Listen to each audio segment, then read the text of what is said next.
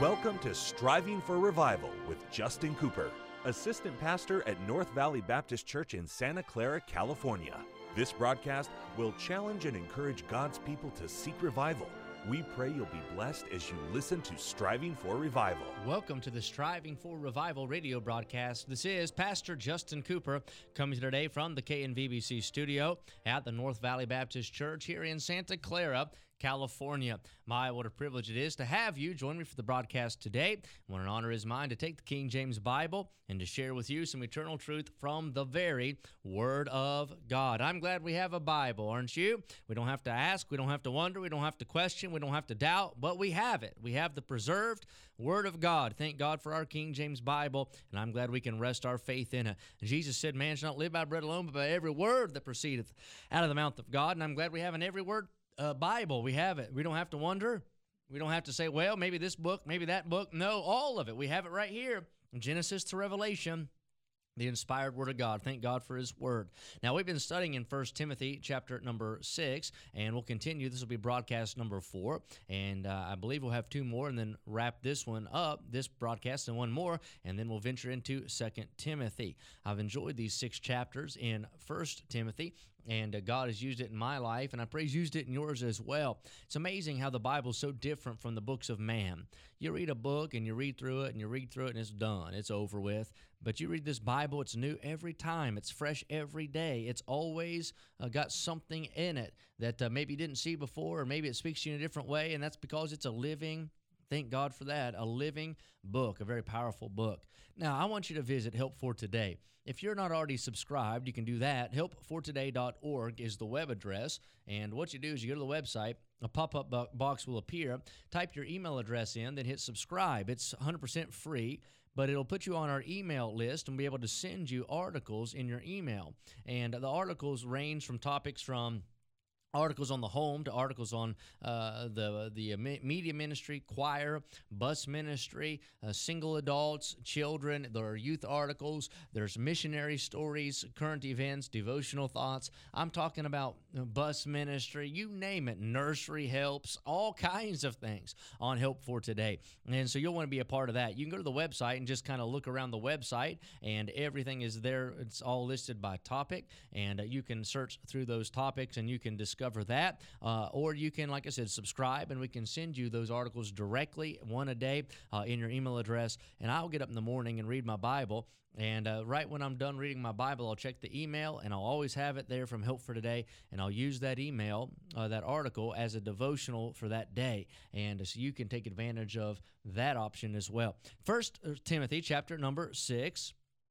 We just read where Paul says that the love of money is the root of all evil, which some coveted after they have erred from the faith and pierced themselves through with many sorrows. Now Paul begins to tell Timothy to flee some things. He said, flee, but thou man of God, flee these things. He's saying, Timothy, you run away from the love of money.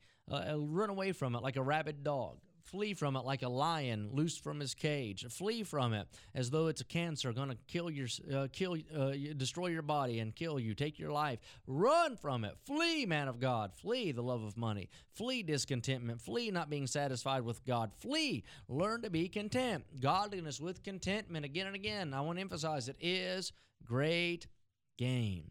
He said, flee, now follow, and follow after. So there's some things to run away from, and here's some things to run after. Follow after righteousness. What's that? Holiness, righteousness, truth, God, the God side of things. Follow after righteousness, godliness, a life that is exemplary, a life that reflects the Lord. Faith, love, patience, and meekness. All these things that will be in the temperament, the character of a man of God. Verse 12, fight the good fight of faith. He says, Timothy, don't be weak. Don't be a compromiser. Fight the good fight of faith. Lay hold on eternal life, whereunto thou art also called, and hast professed a good profession before many witnesses.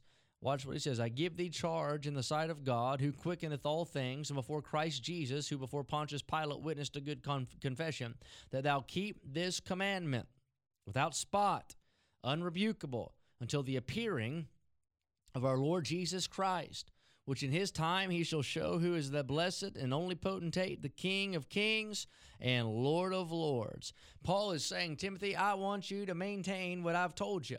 I want you to follow the instruction I've just given you. I want you to live a life of righteousness, of godliness, of faith, of love, of patience, of meekness. I want you to fight the good fight. I want you to be content. I want you to be a godly man. Don't run after riches. Don't let gain be your God. Learn to be satisfied in the Savior. One of these days, Jesus is coming. And until you see Jesus face to face, be faithful.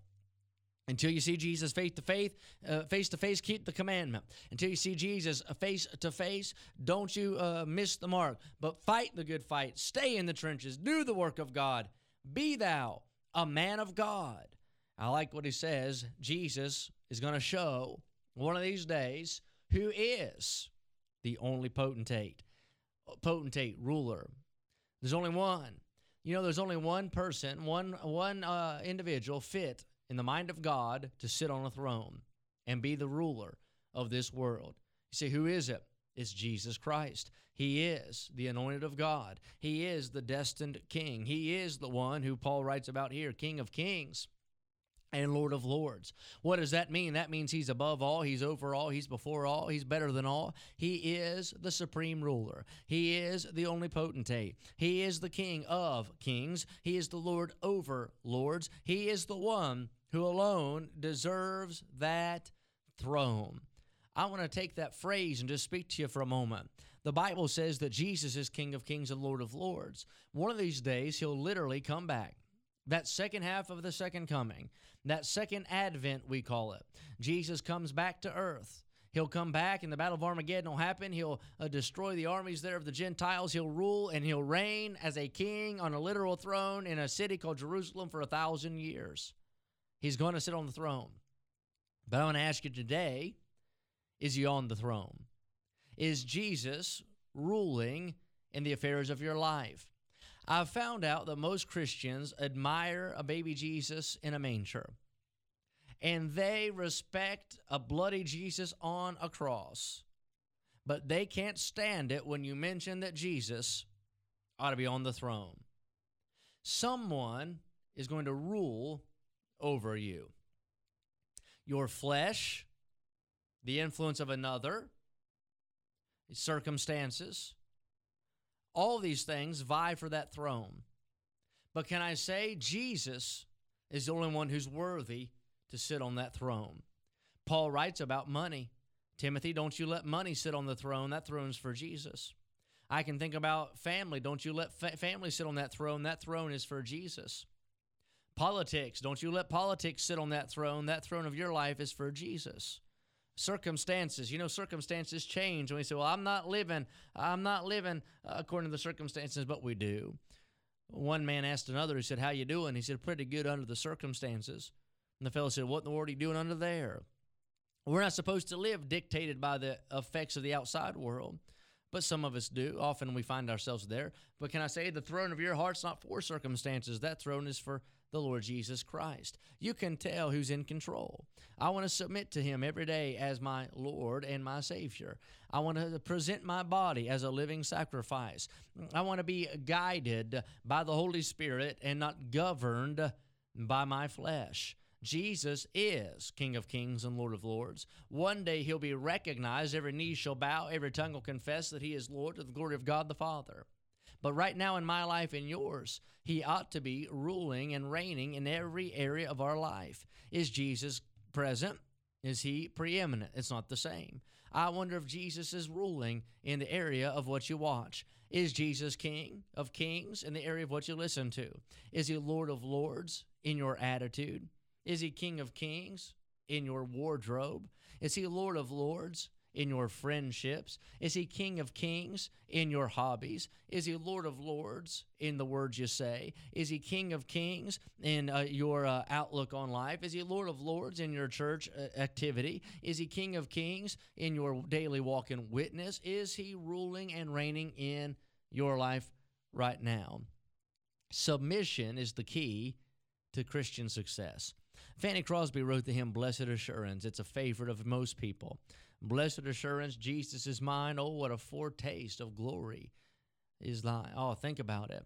But I think about the phrase. There's a phrase that begins a verse that says, perfect submission, perfect delight. Now, to the world, that would seem like a crazy thing to say because everybody wants to be their own boss. But for the Christian, we understand submitting to Christ is what brings delight into our life. The Bible says He's King of Kings, the only potentate. He's the Lord of Lords. Until next time, this has been Pastor Cooper asking you to pray for revival. Thank you for joining us today for Striving for Revival with Justin Cooper, Assistant Pastor at North Valley Baptist Church in Santa Clara, California. Listen at this time every weekday as we strive for revival.